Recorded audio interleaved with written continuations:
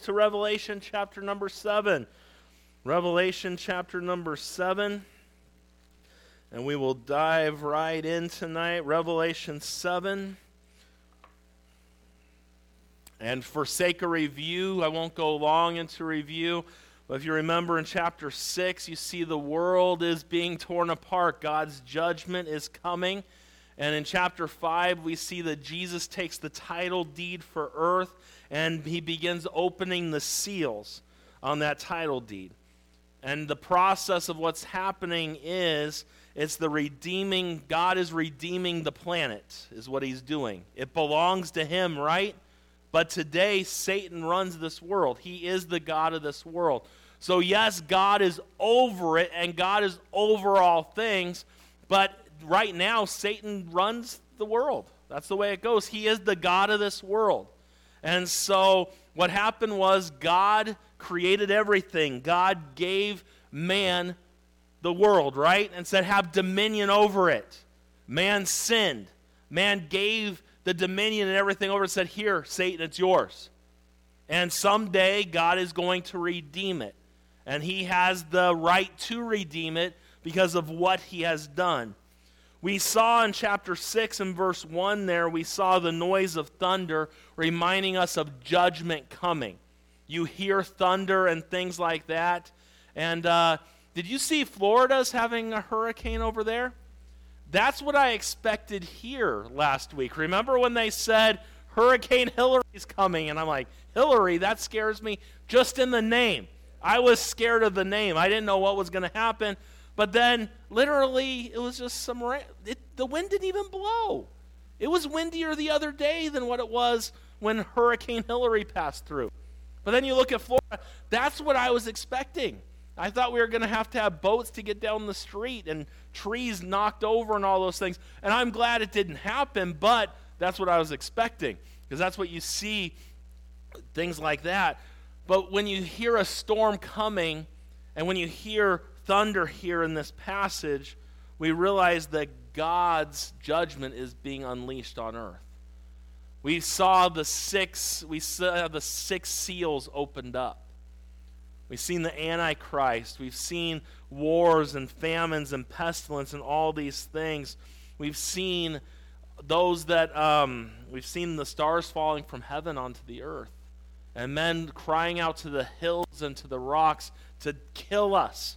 Even those on earth that rejected the Lord, they will still be rejecting him. You don't see them cry out to God for forgiveness. They're crying for the rocks and hills to fall on them. But in the midst of it all, while this is all going on, we look at chapter 7 and verse 1.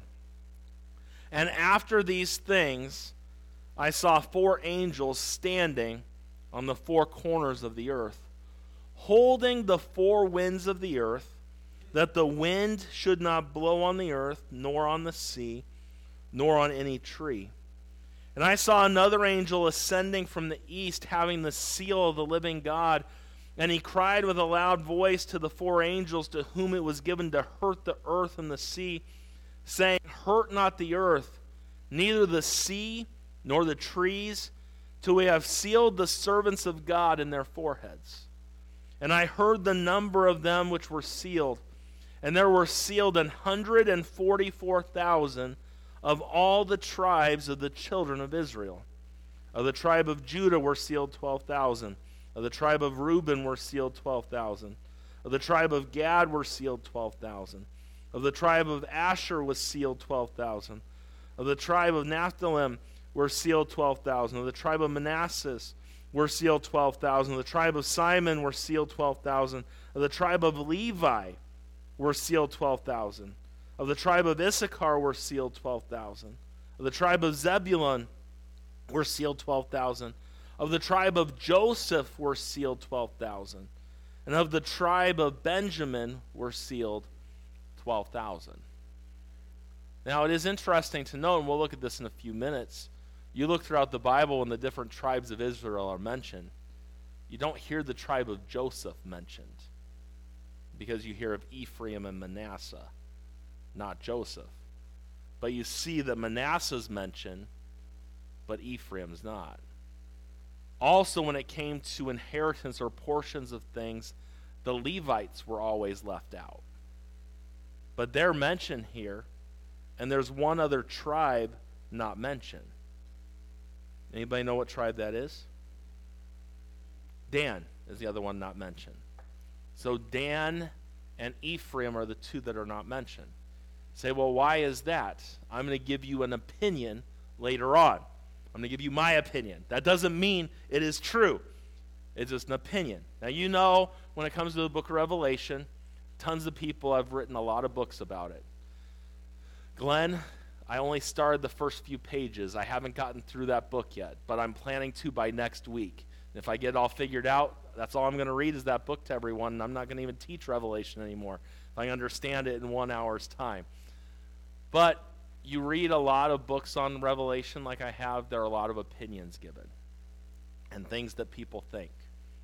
Well, this 144,000 I mentioned a while back, Johnny got bit by that black widow spider. Everyone remember that? And he went to go see his girlfriend, and he was going to go see her, and then he got sick while he was there after getting bit by the black widow. And he called me to come pick him up and rescue him and bring him home. And so I got an Uber at 11 o'clock at night, or 10 o'clock at night, somewhere in there. And this guy lives right around the corner from me, and he had a Tesla that he drove me in, which was pretty cool to be in a Tesla at that time of night. But he's a Jehovah's Witness. And so we were talking about these things. And he still has never come back to my house because I gave him some things to go ask his elder or whatever they call them there. And one of the questions, because we got talking about the 144,000. It used to be that they felt that they were that 144,000. The problem is throughout the years, there have been more than 144,000 Jehovah's Witnesses, which, you know, that kind of doesn't add up.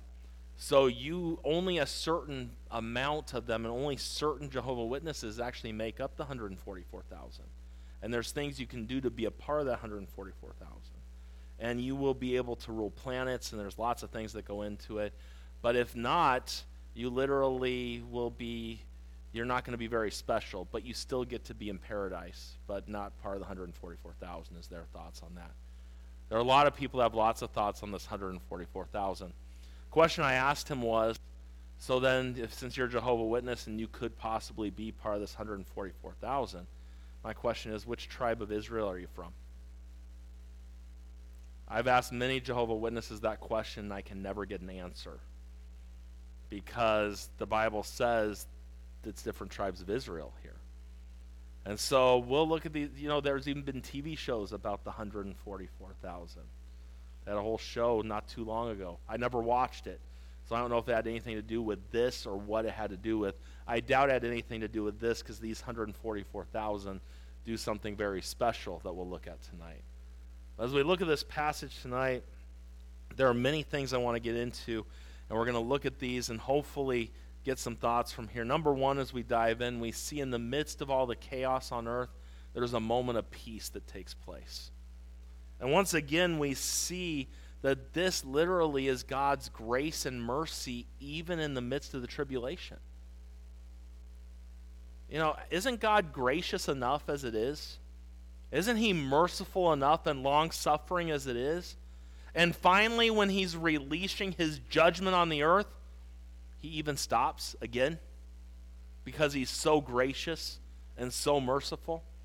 Let's read verse 1 through 3 again. It says, and after these things I saw 4 angels standing on the 4 corners of the earth, holding the 4 winds of the earth, that the wind should not blow on the earth, nor on the sea, nor on any tree. And I saw another angel ascending from the east, having the seal of the living God, and he cried with a loud voice to the 4 angels, to whom it was given to hurt the earth and the sea, saying, hurt not the earth, neither the sea nor the trees, till we have sealed the servants of our God in their foreheads. Now, as we look at these things, we look a little closer, and we see this moment of peace. Well, letter A, the fact is, what is the reason? What's the reason for this peace? Why is there peace? God literally takes a moment break. God's wrath is raining down upon the earth, and he pauses to answer a prayer that comes from the book of Habakkuk. Now, it's interesting. This is funny. In your notes there, you have Hebrews 3:2. Hebrews 3:2 is not going to help you here. I was preparing this late Monday night, and as I was preparing this, I was using my Bible program, looking up these verses, and Habakkuk, H-A-B. And I'm thinking to myself late at night, I cannot spell this tonight, so I'm just going to leave it H-A-B with a period, and Caitlin will figure that out. She must have thought I meant H-E-B, Hebrews. Because normally I try for Mona or for Caitlin, I type out the whole thing, but I wasn't thinking of how to spell Habakkuk. Like, why didn't you look it up? It was late at night. I didn't think to look it up. And so, take your Bibles with me to Habakkuk. Can you find that tonight? We could have a Bible drill, sword drill. Habakkuk. I like doing those with the kids in the Christian school. I love to tell them to turn to Hezekiah 2:1 and seeing them, some of them flipping there, just trying to get there, and there is no Hezekiah if you didn't know that. But we look at Habakkuk chapter 3 and look at verse number 2. It says, O Lord, I have heard thy speech and was afraid. O Lord, revive thy work in the midst of the years. In the midst of the years, make known. Look at this. In wrath, remember mercy. Literally, what is happening in the book of Revelation at this point, God unleashing his wrath, pauses it all and remembers mercy. And as we look here and we see these things, that should be a great encouragement. That even, I'm blown away by it. I mentioned it in our prayer meeting that we had at 5:15. Just the fact that God is so merciful and gracious. Just to us. Think of how merciful he's been to you tonight. And mercy is not getting what we deserve, right? And what do we deserve? We deserve hell. But Jesus took our place and God gave us mercy. But God, who's rich in mercy, wherewith he loved us, all that Jesus did, that mercy, he took our place. And then grace is getting what we don't deserve. We don't deserve the Spirit of God living inside of us. And yet because of God's grace, God's Spirit lives inside of us. We didn't deserve to hear the gospel and for it to change our lives and to be convicted by it. And yet God has been very gracious and very merciful to us, which should be a good lesson for us with everyone that we deal with, to be merciful and gracious to the people we encounter, because God's been so merciful and gracious to us, right? But to think that God's literally given everyone, he's given so many chances to people. The tribulation's happening. Literally, God's judgment is being unleashed. People are dying. People are crying out to the rocks to kill them. And in the midst of it, God says, okay, angels, just calm it all down. The wind blowing, the sign of the wind stopping is just showing everything being calm. When the wind's blowing, trees are waving in the wind, lots of things happen. But when there's just a calmness that comes. And when we look at this, we see letter B, we see what's involved in making this peace. What happens here? And we're told that there are 4 angels standing on the 4 corners of the earth holding back the wind. And when we look at this, there's several things that pop into my mind. First of all, who are these angels? 4 angels, and then there's a 5th angel mentioned, right? In verse 2, it's clear. Look at verse 2 of our text. I'm in Habakkuk there, and I'm like, that doesn't look anything like Revelation. That's because I was in now I'm back in Revelation. But look at verse number 2, and it says, I saw another angel descending from the east, having the seal of the living God, and he cried with a loud voice to the 4 angels to whom it was given to hurt the earth and the sea. That word hurt carries the idea of injuring without mercy, a relentless attack. Those 4 angels represent, and what they were allowing God's wrath to pour down on earth. And literally there's another angel that comes and tells them, hold it back. So who are these angels? They're the ones that are allowing earth to be, what are angels to begin with? Ministers of God, right? So they are ministering for God. And God is unleashing his wrath on the earth. Number two, as we look here, what are they doing? They're literally holding back on the earth. Now you say, is this really wind that they're holding back? Yeah, there's wind that they're holding back. Now, is that figuratively? Is it a symbolism? I believe it's a symbolism. Because as we look at this, that's what leads to number three, what's meant by the wind. I think it's clear that as we look, the Bible tells us in the book of Hosea chapter 8 verse 7, for they have sown the wind, and they shall reap the whirlwind. And it hath no stalks, the bud shall yield no meal. If so be it yield, the stranger shall swallow it up. And so when we look at that verse right there, what the wind represents here, it's representing judgment. Literally, God's judgment is stopping for a time on earth during this time. And as we look at this, and we see this lull in the storm, it kind of, you think about a hurricane. I was thinking about a hurricane, you know how you got the eye. And literally, you have all the rain and all the wind, all those things come, and you get to the eye, the sun could be shining through, and it's almost like a lull before the next part of the storm's going to hit.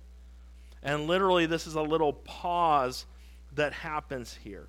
And so as we look at this, we also see, number four, what is meant by the four corners of the earth. The earth's flat, right? That's what that means. Those flat earthers, right? Because there's four corners. Isn't that what you see right there? Four corners? That's not what's meant by that. The Bible is clear. Isaiah 40, verse 22.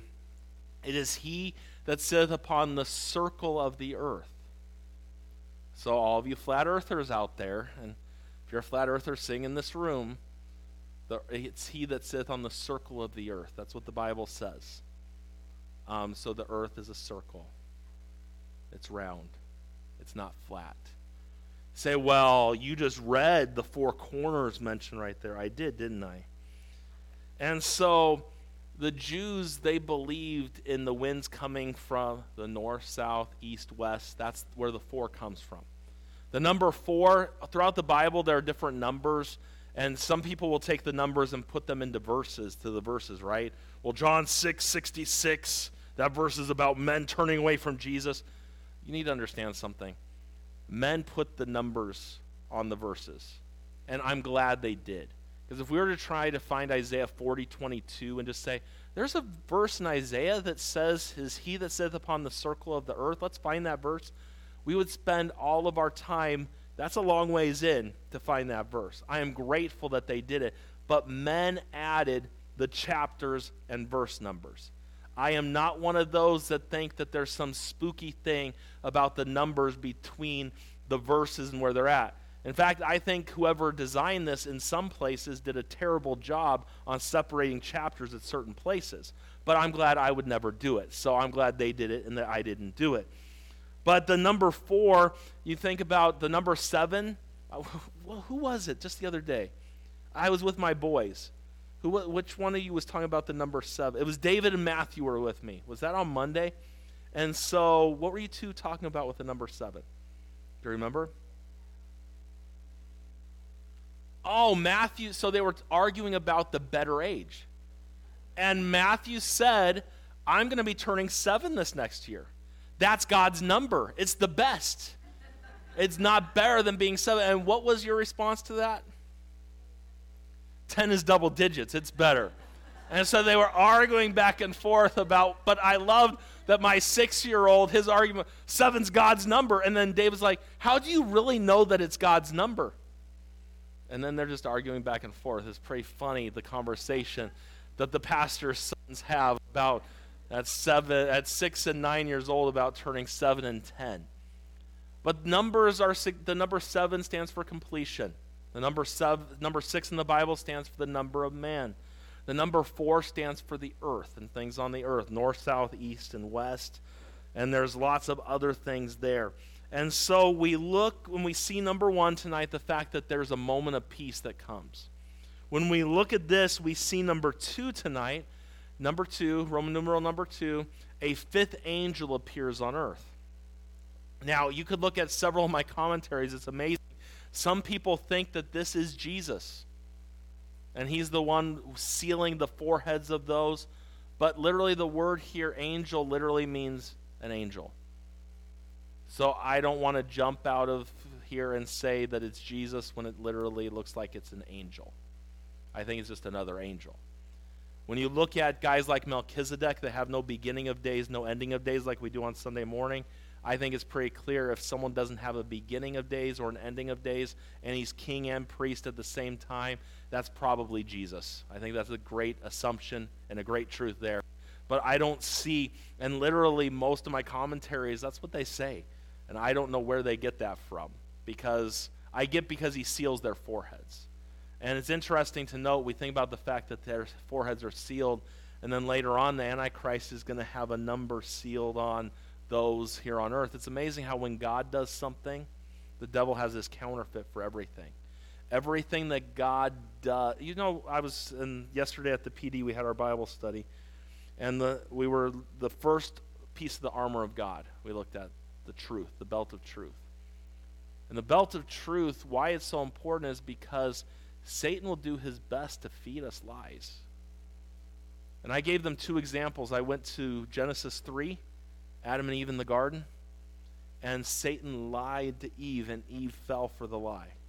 And then I took them to Matthew chapter 4 and Jesus' temptation. And when we are girt with the truth, Jesus was able. Satan even quoted Scripture. Satan's not dumb. He's pretty smart. He even quoted Scripture, but if we don't have the truth, we can fall for that stuff. And that's where you look at this, you look at all of this in the book of Revelation. God is good. God is everything that we want. Satan is a counterfeit. And he will never measure up to God. He never will get close to God. But there will be many that will put his number on them. And it's amazing how that all works. When we look at verse 2 again, it says, "And I saw another angel ascending from the east." And you see it says another angel. That does not give any inclination that it is Christ. And it says, having the seal of the living God, and he cried with a loud voice to the four angels to whom it was given to hurt the earth and the sea. And so there's a moment of peace, but then we see a fifth angel appears. And then we mentioned, I'm jumping ahead of myself, so just write down these notes here. Letter A, the identity of this angel. I do not believe it's Christ. There are many that do believe it's Christ. As I said, it says another angel. And then we see letter B, we see what's the purpose of this angel?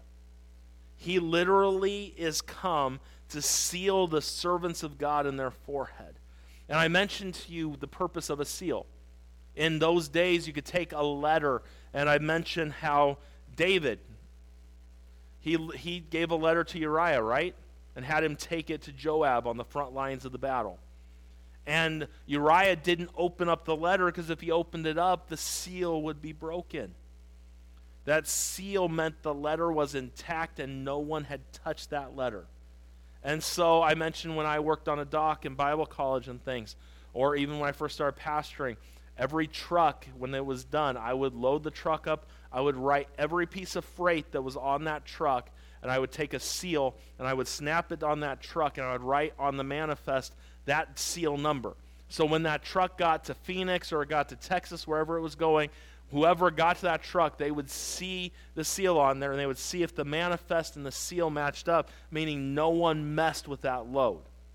And so when we look at this fact and we see these things, you got to realize, yes, God is sealing them in their foreheads, and God seals us, right? And we're going to actually talk a little bit more about that here in a second. But when you look at Revelation 13, later on what's going to happen, it says, "And he causeth all, both small and great, rich and poor, free and bond, to receive a mark in their right hand or in their foreheads. And that no man might buy or sell, save he had had the mark or the name of the beast or the number of his name." Talking about what is coming, the mark of the beast. And remember, people are like, well, what is the mark of the beast? Is it going to be a chip in our hands? Is it a barcode? Because every barcode starts with the number 6, has a 6 in the middle, and has a 6 on the end. Is it going to be a barcode? I don't know what it's going to be. Who knows? I've had people tell me you need to warn Christians not to get this. Now, here's another thing. If you're a child of God, can you not be saved any longer, or will you always be saved? You'll always be saved because you're sealed until the day of redemption, right? So, and if you get the mark of the beast, are you going to heaven if you have the mark of the beast? No. So a saved person will not have the mark of the beast. And I think the Spirit of God is great enough to let you know that and to help us understand those things. And I don't think we'll be here when that takes place anyways, most of us. There will be some here, but we'll look at that when we get to chapter number 13. You'll notice as we go through the book of Revelation, it's not in chronological order. You're going to see going forward there are events that go back and forth and all over the place. So we will try to tie it all together. But if you look at the book trying to go chronologically through the book, I wouldn't do that because it's not going to get you very far and you're going to wonder what's happening. We see the intentions of this angel is to seal the servants of God in their foreheads and to seal them. And you think about what God did. There's several seals that God used throughout the scripture. God sealed Noah and his family in the ark. There was a seal remember for Rahab, that scarlet, the scarlet something was there. I don't know why my mind's blanking there. But over and over again, God sealed us. Ephesians chapter 1, verse 13 and 14. The Bible tells us, in whom ye also trusted, that after ye heard the word of truth, the gospel of your salvation, in whom also after that ye believed, ye were sealed with that Holy Spirit of promise, which is the earnest of our inheritance until the redemption of the purchased possession unto the praise of his glory. Just a couple weeks ago, I finally got a car again. And I'm grateful to have a car and not be driving the church van all over the place and getting 7 miles per gallon. I got a Toyota Corolla. I just went to the gas station and I checked the miles, and I got 36 miles per gallon this last thing. And that, I praise God for that. In these days of gas prices, I'm grateful for that. The church van, 9. And on a bad day, 7. And that's just where it goes. And but when I went to go get the car, you know what the first question they asked me? Do you have a down payment? I'm like, well, what if I don't give you a down payment? Like, if you don't give us a down payment, your interest rate's going to be higher. Interest rates are high enough right now. Have any of you realized that? Interest rates are crazy right now.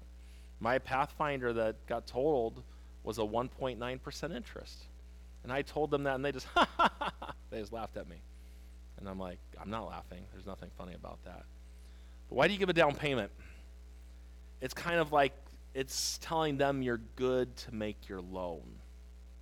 It's like the earnest. What God does with us, we have a lot coming in the future. We have heaven to look forward to. We have so many blessings from God. But right now we live here on earth. And God says when we get saved, what God literally says is, I'm going to give you a little taste of what's coming. And you get my Spirit. And he will seal you until the day that you're with me, and he's your down payment. You got a lot more coming. He's just the beginning. And what a blessing that is to think about, that we're sealed by the Spirit. When you think about that, I just put a few little thoughts here. And when we look, number one, talking about being sealed, we think about a possession. God places his seal in our life, and he marks you and I as his possession. We belong to him. He's not going to put a seal on someone else's possession, right? That's the way it works. Not only are we his possession, but number two, it's protection. Since we're his, he protects us. And that seal, nothing can break that seal. That's why Paul says, I'm persuaded that neither death, nor life, nor angels, nor principalities, nor powers, nor things present, nor things to come, nor height, nor depth, nor any other creature shall be able to separate us from the love of God, which is in Christ Jesus our Lord. And then also, that seal, it preserves us. And Ephesians 4:30 talks about that fact. And the fact that it will never leave. We're sealed unto the day of redemption. So we see a pause in the action. Not only do we see a pause in the action, but we see another angel that hasn't been mentioned yet, sealing people And therefore, as in the last thing that we see, and lastly tonight, is the 144,000. As we look at the 144,000, we look at verse number 4. It says, "And I heard the number of them which were sealed, and there were sealed 144,000 of all the tribes of the children of Israel. Of the tribe of Judah were sealed 12,000. The tribe of Reuben were sealed 12,000. The tribe of Gad were sealed 12,000. The tribe of Asher was sealed 12,000. Of the tribe of Nephthalim were sealed 12,000. Of the tribe of Manasseh were sealed 12,000. Of the tribe of Simon were sealed 12,000. The tribe of Levi were sealed 12,000. The tribe of Issachar were sealed 12,000. Zebulun, 12,000. Joseph, 12,000. Benjamin, 12,000. And you take 12 times 12. Kids, what's that number? What's 12 times 12? And you add thousands to that, 144,000. That's where that number comes from. Some of you kids in the room, you better get that math starting to work. It's coming. It's coming. With 1,000, there are 3 zeros, and so 12 times 12 is 144. Add your 3 zeros, 144,000. Great way to get that number. And that's not doing common core math. If you were to do the common core, it would take like 5 days to come up with that answer and mess you all up getting there. Or the easiest thing to do is take a calculator, 12,000 times 12, and you get a good number there. Now we see this group here, and we see that they were sealed, and we see the number of them. And there are a lot of people that have a lot of ideas about this. Johnny and I, Johnny is doing work around here and on staff here doing things, and he's really studious. He's a lot more studious than me. He really is a book nerd. If you were to go to his house, he's got an office at home now. And so and like me, when I started pastoring, I had hundreds of books behind me. I had them there. You say, did you read all those books? Honestly, probably a quarter of them. Not all of them. You say, why do you have all the books behind you? You look smart with books behind you, don't you? You look a lot smarter that way. And a 25-year-old pastoring, books behind you, you look a little smarter with that. He has a lot of books everywhere, and I wouldn't be shocked if he's read almost all those books that he has, or if he hasn't, he will read them before long. And we were talking last night about some thoughts about dispensationalism and covenant theology. We were talking about some things, and Manny was with us from after going to the rescue mission, and Manny's like, what are you talking about? And I'm like, I don't even know some of the stuff Johnny's talking about right here. Johnny was going above my head a little, but some people have a hard time with this when it comes to Israel and the end. Is God really going to use Israel again? Has the church replaced or become part of Israel, being where does that whole line come in? I'm not going to take tonight and give you all my thoughts on these things, but my personal opinion is the Bible is very clear in the book of Daniel. Daniel chapter number 9 is where you see Daniel's 70 weeks. And I believe if you're going to study biblical prophecy, you need to break down Daniel chapter number 9 and those 70 weeks. 69 weeks have been completed. There's one 7-year period left that God will work with the Jews. I'm a firm believer. So when it says there are 12,000 out of these 12 tribes mentioned, I believe sincerely these are Jews that God is using here. I do believe it. I take it that way. And if later on I find out once I get to heaven I was wrong, I would rather just take it. And there are things, you got to understand in the Bible, there are things you can take literally, and then there's some figurative things. And it is hard, honestly, it is hard to know what is figurative and what is literal. That is a hard thing. But I tend on most things to go literal when I can. And this is one of those, that's where I stand. I believe that this literally is 144,000 Jews that get saved. And as we look at this and we think about this, it says, literally, they come from the tribes of Israel. These are the tribes of Israel that are mentioned here. And I know there are many churches and groups. I mentioned the Jehovah's Witnesses earlier. Any Jehovah's Witness I've ever talked to about the 144,000, I ask them what tribe they're from. And I never get an answer. Literally, I asked the guy that picked me up at the house, I said, go ask and I think it's an elder is what they have at their thing. I said, go ask your chapter what tribe he's a part of, if he's part of this 144,000. Because that kind of shuts it down when you look at the Jews here and you see these things. So when we look at this, we see letter A, the fact that they're Jews. It's very simple. That's what it says. And then when we think about that, let's think about a few points underneath this. They're Jews, but number one, why are there exactly 12,000 from each of these 12 tribes that are written? You'll notice that when God works with Israel, the number 12 is used. There were 12 tribes. Now, if you were to add up all the tribes, were there technically more than 12 tribes? Yes. But God always, the 12 tribes of Israel. There were 12 apostles. The number 12, it's a number that God uses. He used it for Israel. And when we look at it, there were 12 stones on the breastplate for the high priest. 12 is a number that God used for them. God used it for Israel, and I believe that's why he uses it here. And you can read the reason why I believe God's not done using Israel and why Israel will be a part, not only in Daniel chapter number 9, but Romans 9 through Romans 11. Those 3 chapters right there as well. What I read from there, God is not done with Israel. And sometime the fulfillment or the fulfilling of the Gentiles will be done, and God's going to work through Israel once again. And then we look, and another question that pops up I mentioned earlier is, why aren't some tribes mentioned? And in all reality, I don't know. So, well, you don't know? I really don't know.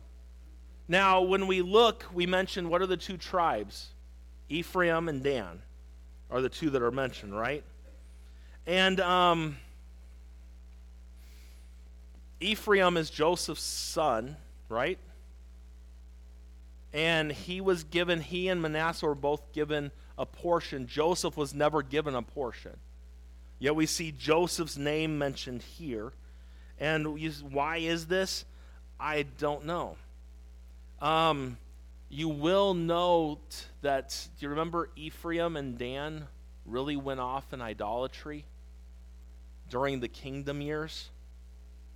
Does that have anything to do with why they're not mentioned? Probably. Because Ephraim, God was really upset with Ephraim. God was very upset with Dan. And then we see those are the 2 tribes not mentioned. But then we see the tribe of Joseph is mentioned. And isn't Ephraim in Joseph, technically? It's his son. So where does all that tie and give a good answer? I don't know. Say, didn't you study and figure something out? There are so many different thoughts on it. And if you want, I can give you, if you want to borrow a few of my books, you can read those books. And you can see if that helps you out. But I tend to think that Ephraim and Dan aren't mentioned because of all the idolatry that they went down. But I also think that Ephraim could be part of Joseph. And that could be there. So why? I don't really know. And then what we see is, the next question here is, how are they going to get saved? Lots of speculation. One of the things is, remember, later on we'll look at it, that there are 2 witnesses that preach the gospel. And if you watch the Left Behind movies, the TV was on just long enough for the 2 witnesses to get the gospel out, and then Nikolai Carpathia had the TV cut off, but they got the gospel out real quick. I don't know how that all plays out there. It could be that they get saved from these 2 witnesses that preach. Say, who are the 2 witnesses? Let's wait till chapter 11, and I'll give you my thoughts about the 2 witnesses, okay?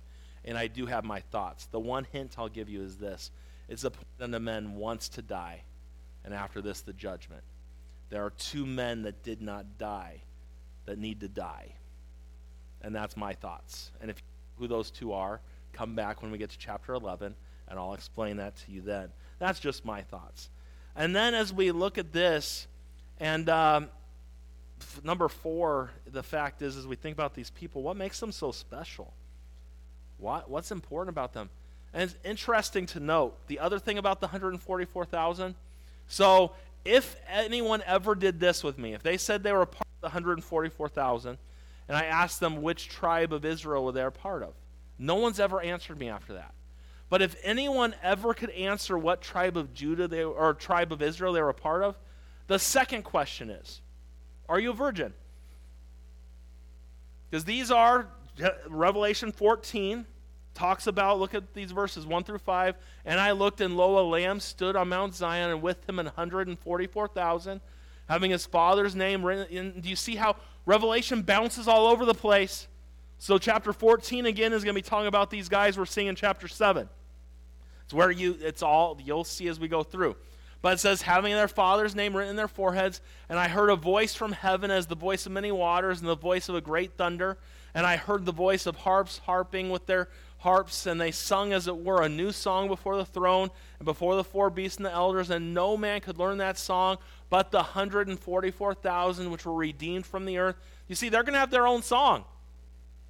They're going to be redeemed, and it says, these are they which were not defiled with women, for they were virgins.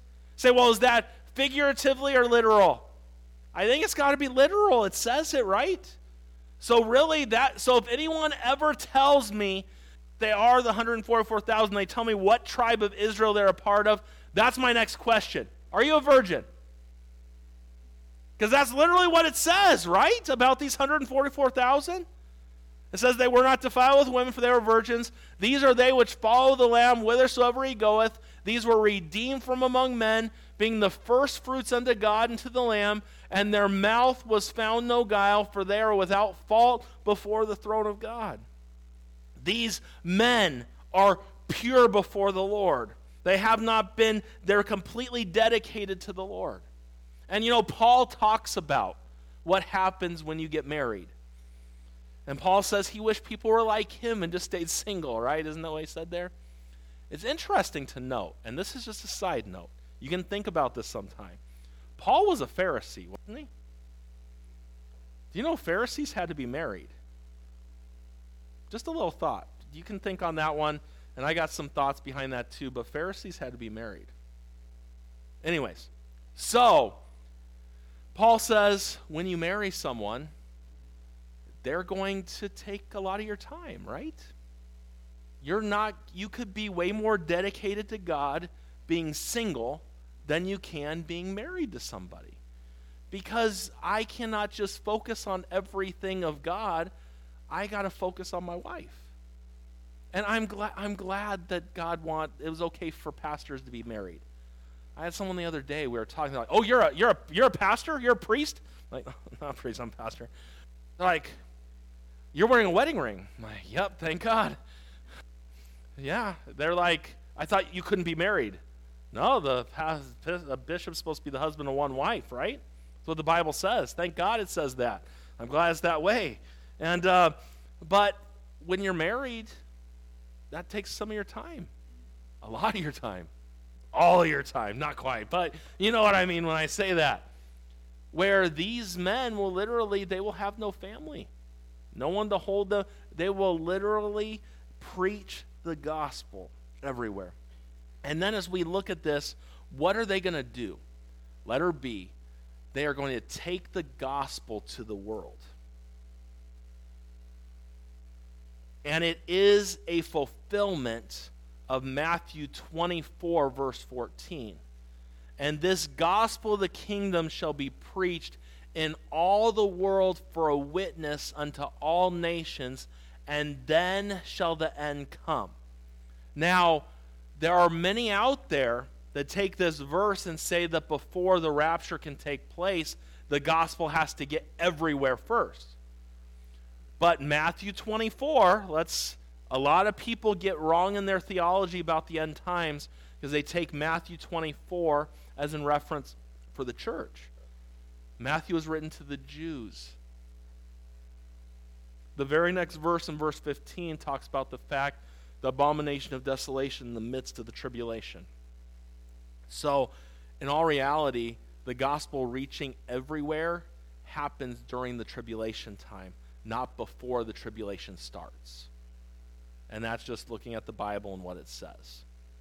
And literally these 144,000 Jews are going to take the gospel everywhere. You think about this. Literally, We have had the gospel for 2,000 years, the church has. Maybe a little bit longer than 2,000 years. But do you know how many people groups still don't have a Bible in their language and know nothing about God and His Word? And we've had a long time to try and get figured out. And even today, okay, back in Paul's day, I get it. How did you expect Paul to get everywhere with the gospel? We have the internet today. We have television. We have a lot of things that they didn't have. You know, basically, I remember a message when I was in college. The pastor there, he used the example of how Coke is everywhere in the world, Coca-Cola. And he had gone to these small little villages in the middle of nowhere, and they literally had Coca-Cola. And if Coca-Cola could be in a little village that's in the middle of nowhere, why couldn't the gospel get to that little village in the middle of nowhere? That really stuck out in my mind. With all the advances in technology we have today, there are still hundreds of people groups that still do not have the gospel.